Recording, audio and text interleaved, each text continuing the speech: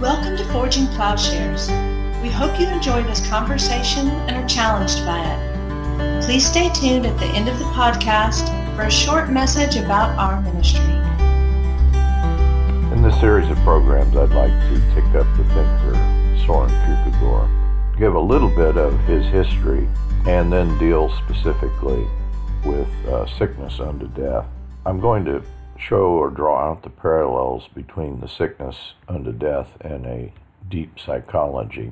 That I think there are parallels between the sickness unto death and Lacanian or Zizek'ian theories of psychoanalysis.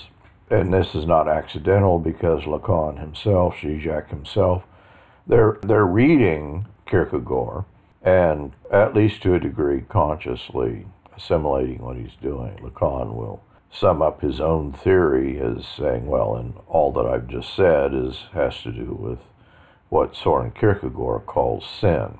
So let me give a brief rundown that Kierkegaard is born in May 1813 in Copenhagen, and his father, Michael Peterson Kierkegaard, is going to play a key role. He becomes a wealthy merchant, marries the housemaid, who, Anne Kierkegaard, we really know nothing about, or very little about. Soren never mentions her. Peter Christian never mentions her, the mentions of her are extremely rare. And so the mother it's a sort of embarrassing situation, is the way that it's often thought that Michael's first wife had died, and apparently the maid is found pregnant, and he marries her. Kierkegaard's brother, Peter Christian, takes a degree in theology, manages to do it in 4 years, and of course it'll take Soren some 10 years to complete his degree.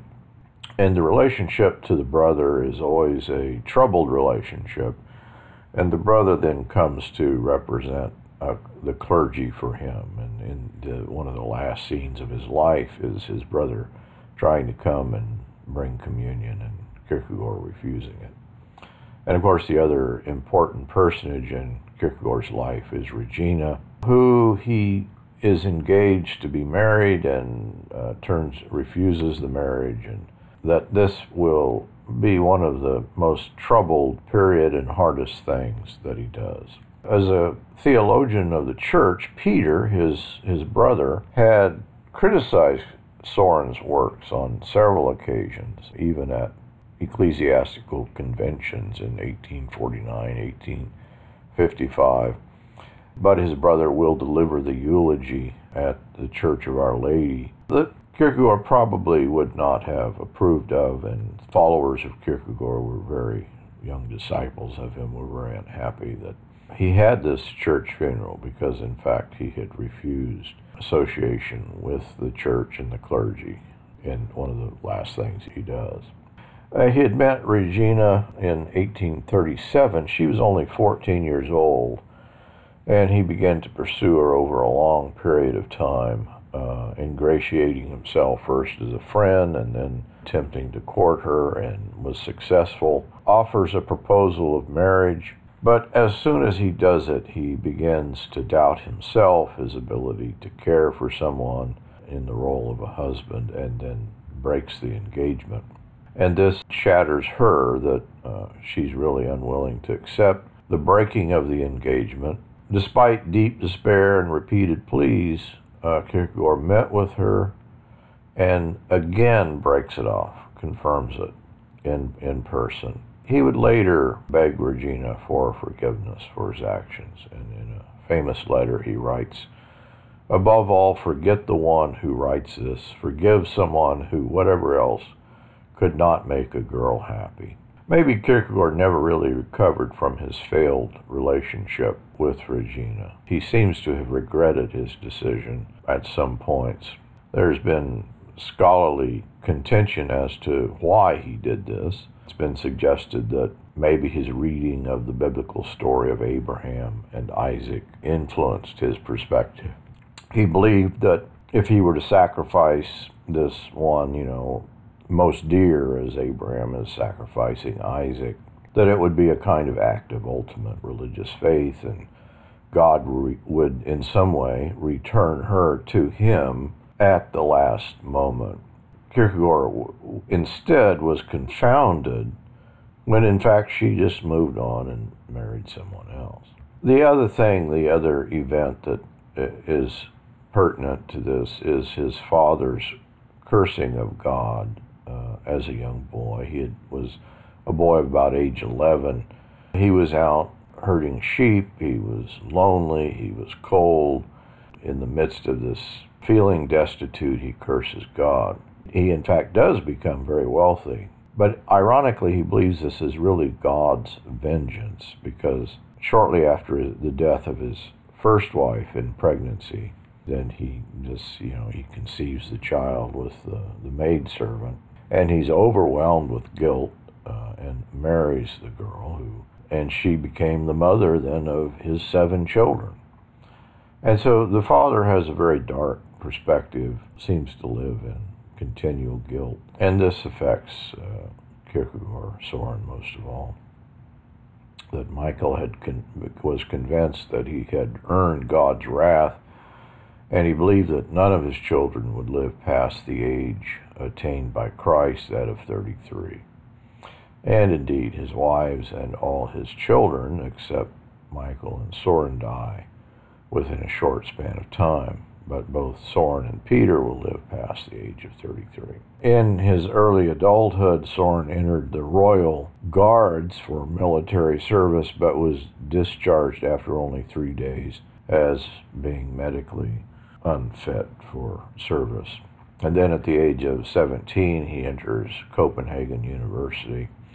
Seems to be very popular, very intelligent, takes to the social life of the university. And maybe that's why it took him 10 years to get a theology degree. In university, he clearly learns to use his wits and irony to defend himself, which leaves many uncomfortable because he could be quite cruel at times.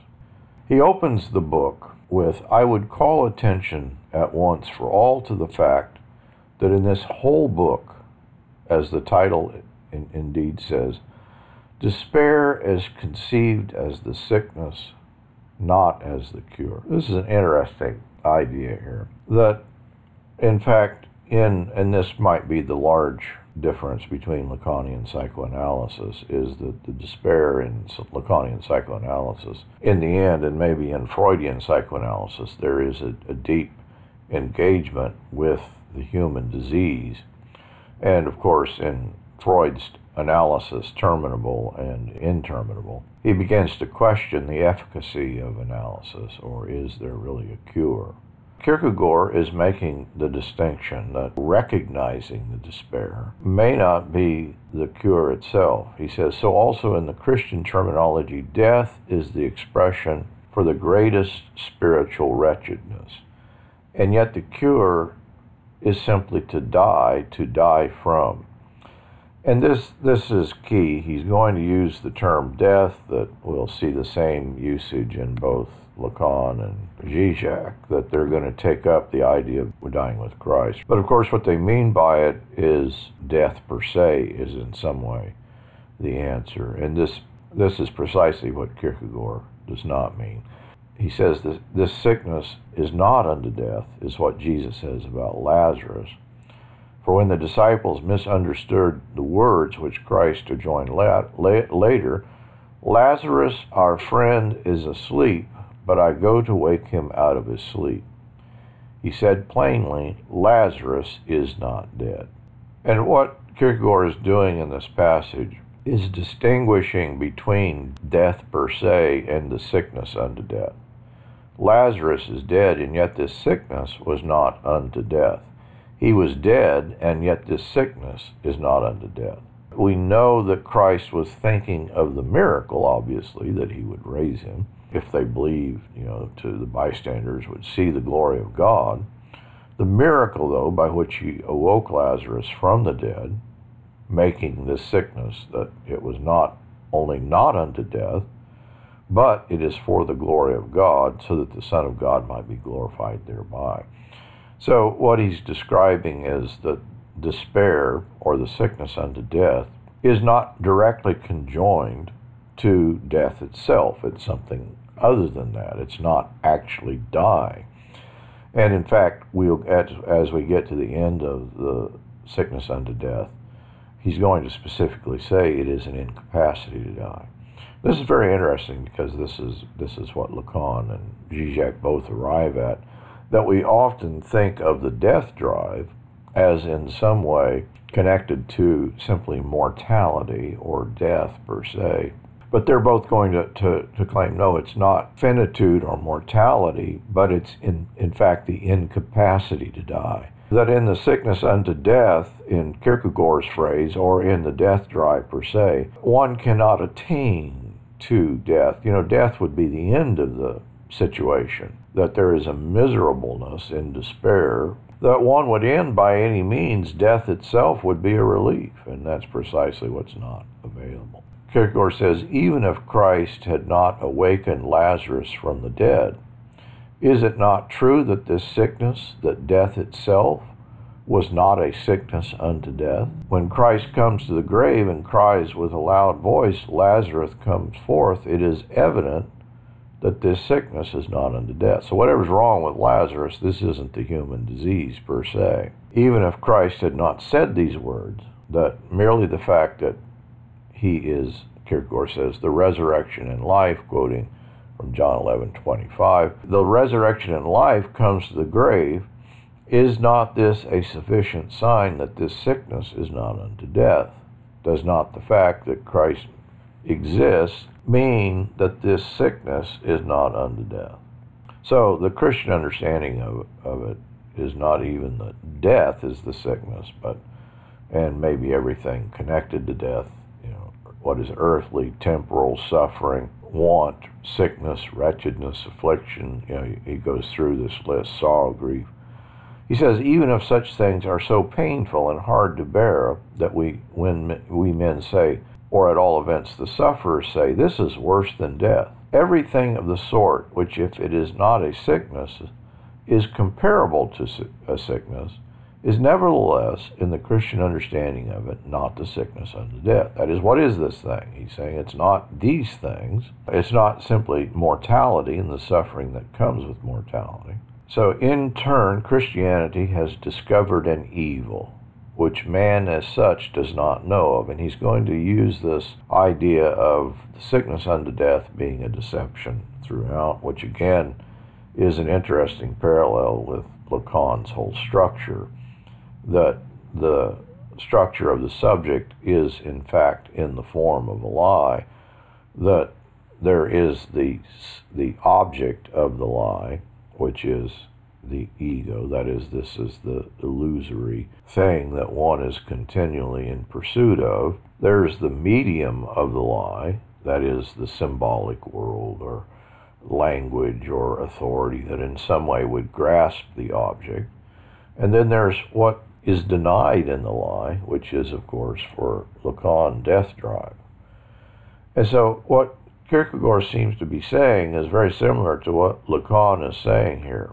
This thing is going to be recognized for what it is only through revelation, this is what Christ has come to do, is to reveal the sickness unto death. Only the Christian, Kierkegaard says, knows what is meant by the sickness unto death. He acquires as a Christian a courage which the natural man does not know. This courage he acquires by learning fear for the still more dreadful. Such is the way a man always acquires courage. When one fears a greater danger, it is as though the other did not exist. But the dreadful thing the Christian learned to know is the sickness unto death. And of course this accords with Hebrews chapter 2, it accords with Romans 8, that the thing that has gripped human beings is the fear of death. This is the way that Satan is depicted as controlling human beings, that they're enslaved to this fear, a fear maybe, and Kierkegaard seems to be saying this here in this passage, that is so great that the truly fearful one will not in some way admit what it is that he's afraid of. He says, despair is a sickness in the spirit, in the self, And so it may assume a triple form. He's going to run down three ways in which one might be in despair. In despair at not being conscious of having a self, and he says despair improperly so called. In despair at not willing to be oneself, you want to be someone else, or in despair at willing to be oneself. And of course, in each instance, the problem is that one is not completely aware of what that self is, or of having a self. And this then explains his kind of impenetrable opening, in which he talks about human beings, that what a human is, man is spirit, but what is spirit? Spirit is the self. What is the self? The self is a relation which relates itself to its own self. What he's doing here, that he's going to talk about this self-relation as continually folding back on itself, but he says the self is not the relation, but consists in the fact that the relation relates itself to its own self. So he sums it up: man is a synthesis of the infinite and the finite, of the temporal and the eternal, of freedom and necessity. A synthesis is a relation between two factors. So regarded, man is not yet a self. And so he's positing that there's two possibilities for human beings. There's this continual folding in on the self, in which it's purely a self-relation, but what is not recognized is the third term. In the relation between two, the relation is the third term as a negative unity. And the two relate themselves to the relation. Maybe here, strangely enough, Lacan may be clearer than Kierkegaard, but what is being talked about, if we translate this into the Lacanian notion of the unity, the negative unity of the Lacanian real. The real is just a reference to the death drive, a conflict between the law, the symbolic, and the I, constitutes the third term, the body of death, if we think in Paul's language. That is, that there's a conflict between the ego and the mind, the two things in Paul's picture. But there is a third element that's constituted in this, that we may be unconscious of, the thing that's denied, but that is produced then by this agonistic self-relation that Paul will call the body of death, or the body of sin. The body of death is an orientation of the I to itself within itself. This is if Kierkegaard here is sort of impenetrable, we'll just look at Romans 7. I do what I don't want to do, and what I want to do, I don't do.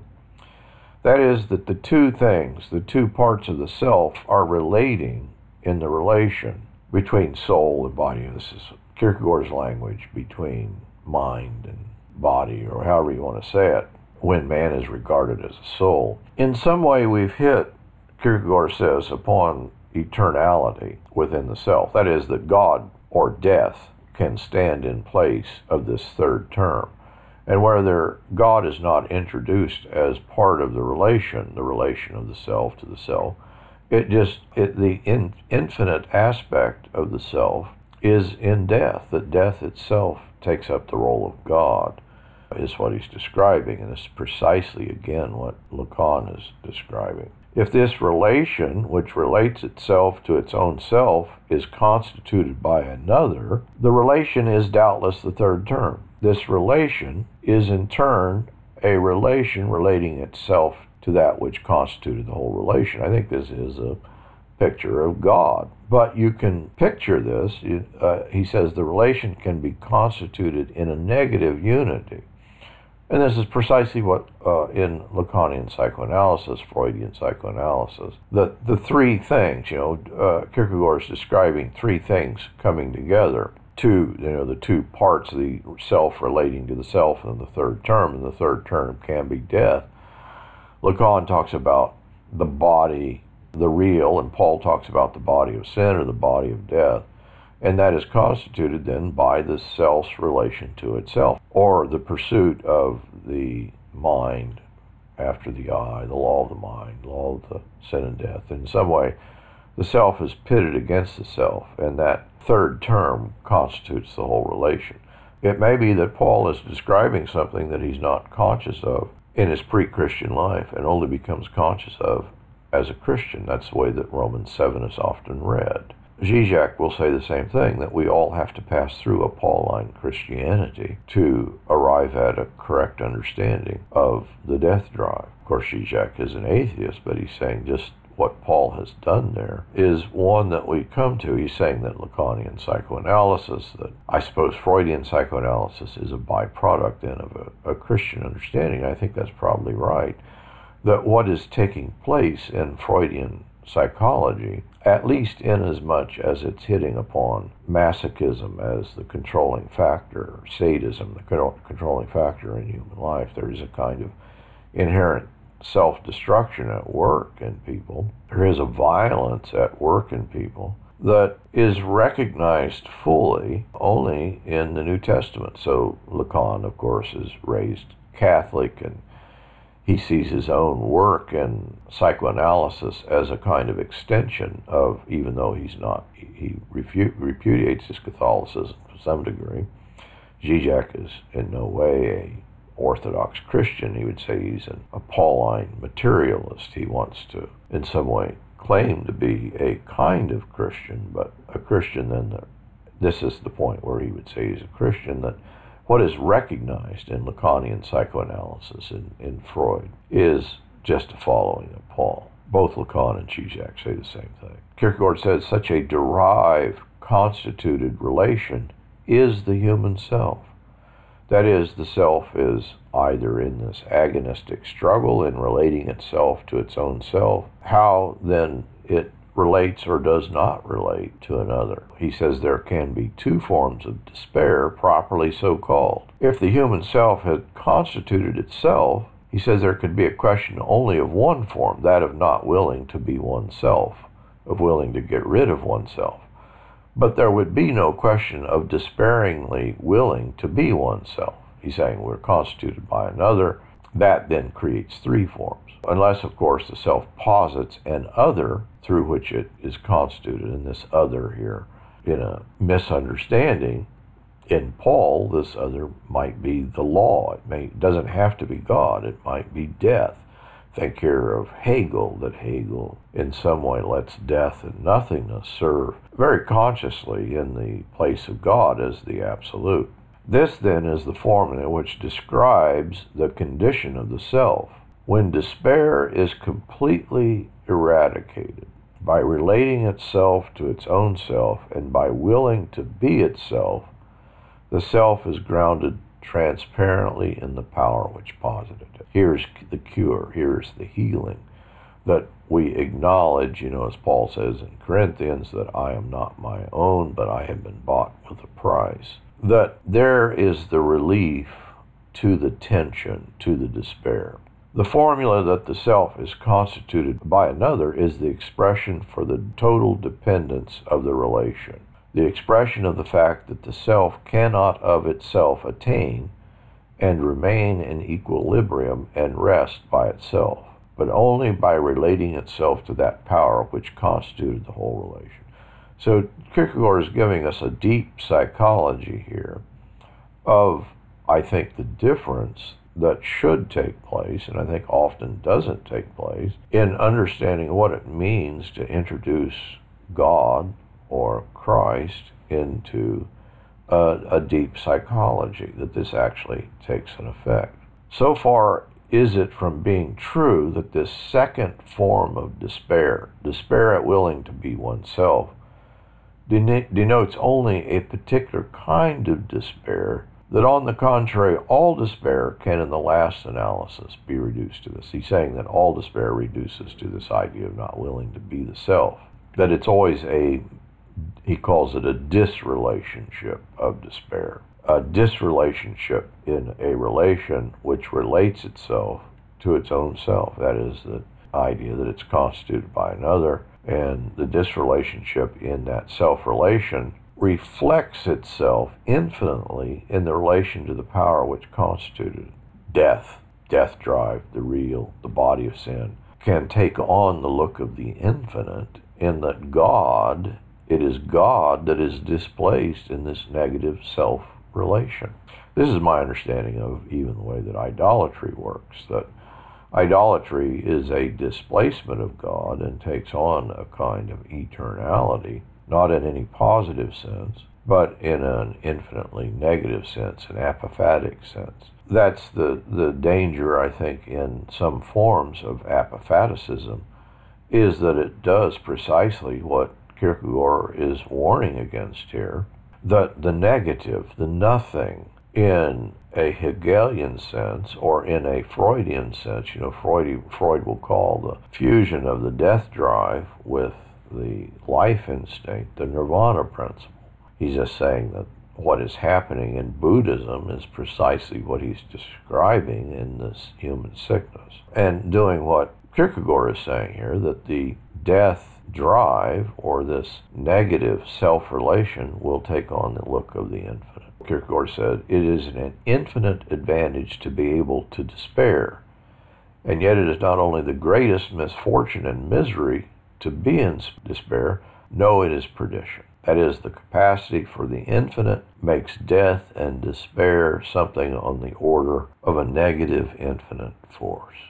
And this, I think, is a critique here of Lacan and Zizek, in that they're positing this negative infinite force as reality. That is, that there is no getting beyond this negative reality. The thing of not being in despair, Kierkegaard said, must mean the annihilation of the possibility of beingness. If it is to be true that a man is not in despair, one must annihilate the possibility every instant. Such is not ordinarily the relation between possibility and actuality. Although thinkers say that actuality is the annihilated possibility, yet this is not entirely true. It is the fulfilled, the effective possibility. Here, on the contrary, the actuality, that is, of not being in despair, which in its very form is a negation, is the impotent, annihilated possibility. Ordinarily, actuality in comparison with possibility is a confirmation.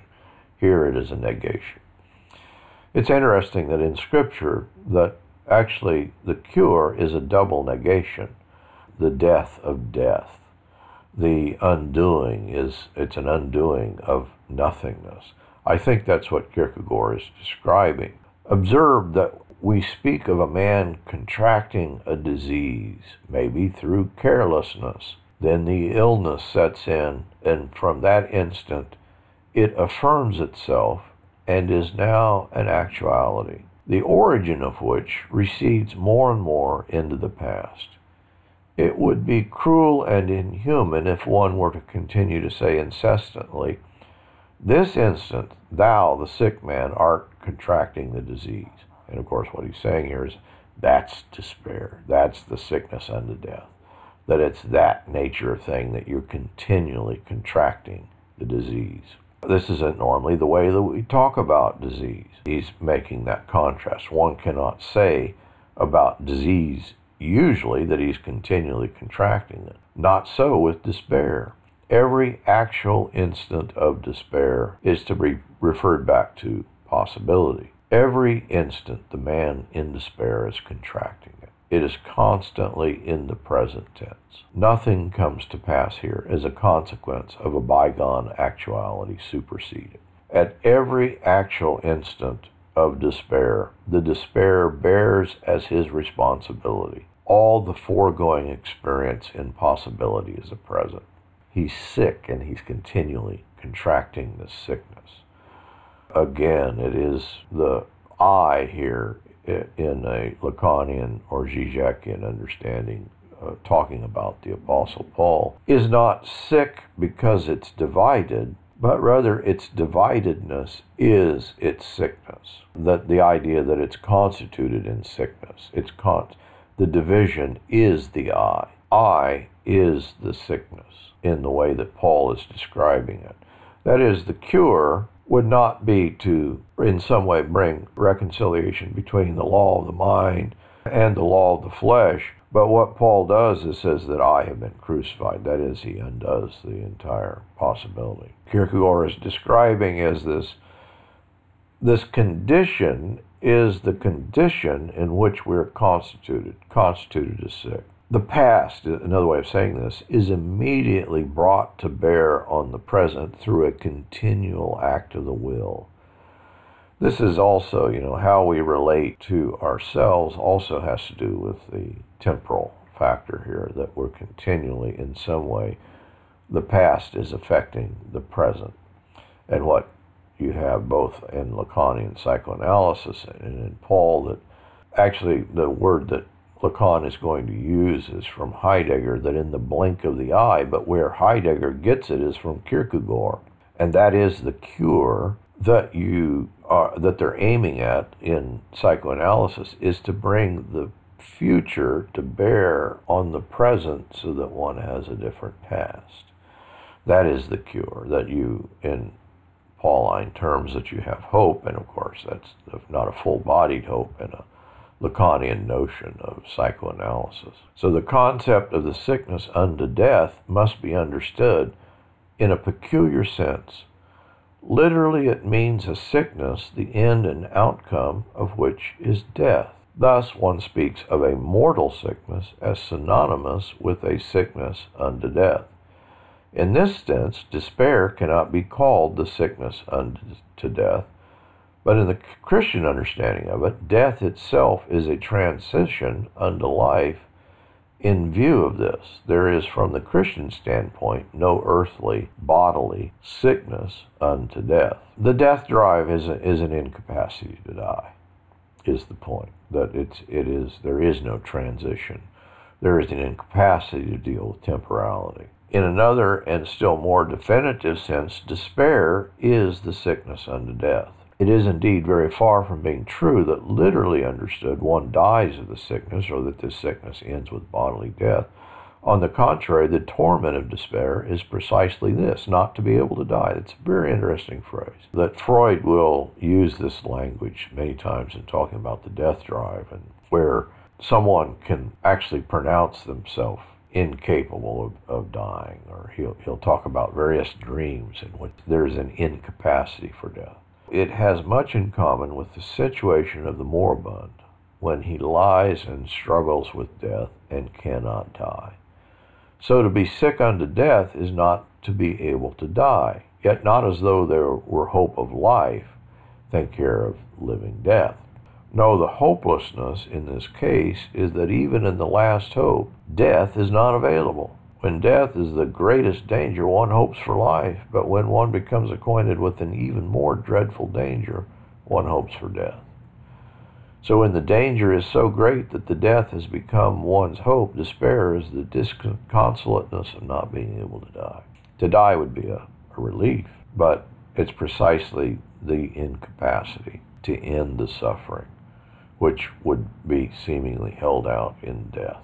Here is the bind. The death drive is the drive to be rid of the death drive. The whole aim is to rid yourself of this thing in some way, and of course this literally drives people to suicide, the compulsion to repeat, the masochism that arises literally drives people to rid themselves of the drive.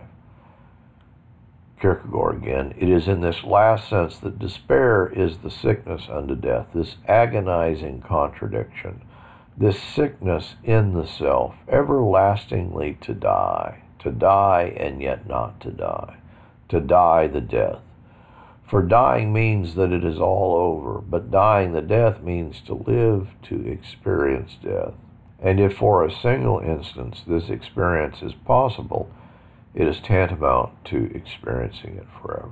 That is, this sickness unto death is a kind of experience of a negative eternity. We won't experience our actual death, our actual mortality, but what Kierkegaard is describing is we can have experiences of death in the way that we live. I think this is the biblical picture of shame, that shame is a kind of experience of death. It is on a continuum with death or dying. The despairing man cannot die, no more than the dagger can slay thoughts, can despair consume the eternal thing, the self, which is the ground of despair. whose worm dieth not, here's hell on earth, and whose fire is not quenched.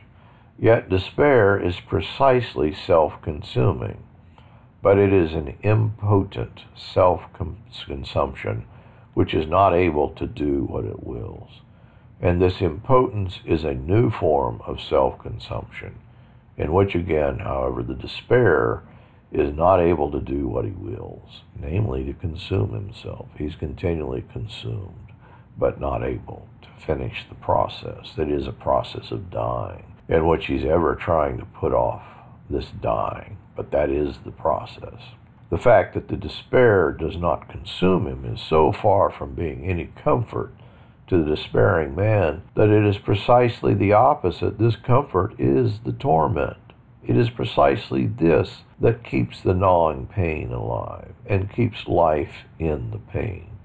This precisely is the reason why he despairs. Not to say despaired, because he cannot consume himself, cannot get rid of himself, cannot become nothing. This is the potentiated formula for despair, the rising of the fever in the sickness of the self. We'll take up and continue in part 2 of the sickness unto death. I think that here that we are dwelling in a deep psychology that hopefully it relates both to a Pauline picture of the human sickness, and it is illustrated, I think, mainly through shock recovery. But we'll take up with part 2 next time. Forging Plowshares is a community dedicated to cultivating the peaceful kingdom by providing in-depth, transformative biblical and theological education and discipleship. If you have been moved by this podcast, please remember to share on social media. If you would like to know more about Forging Plowshares, would like to contact us with questions, want to ask about how you can get involved, or for more information about how you can support this ministry, please go to our website at forgingplowshares.org.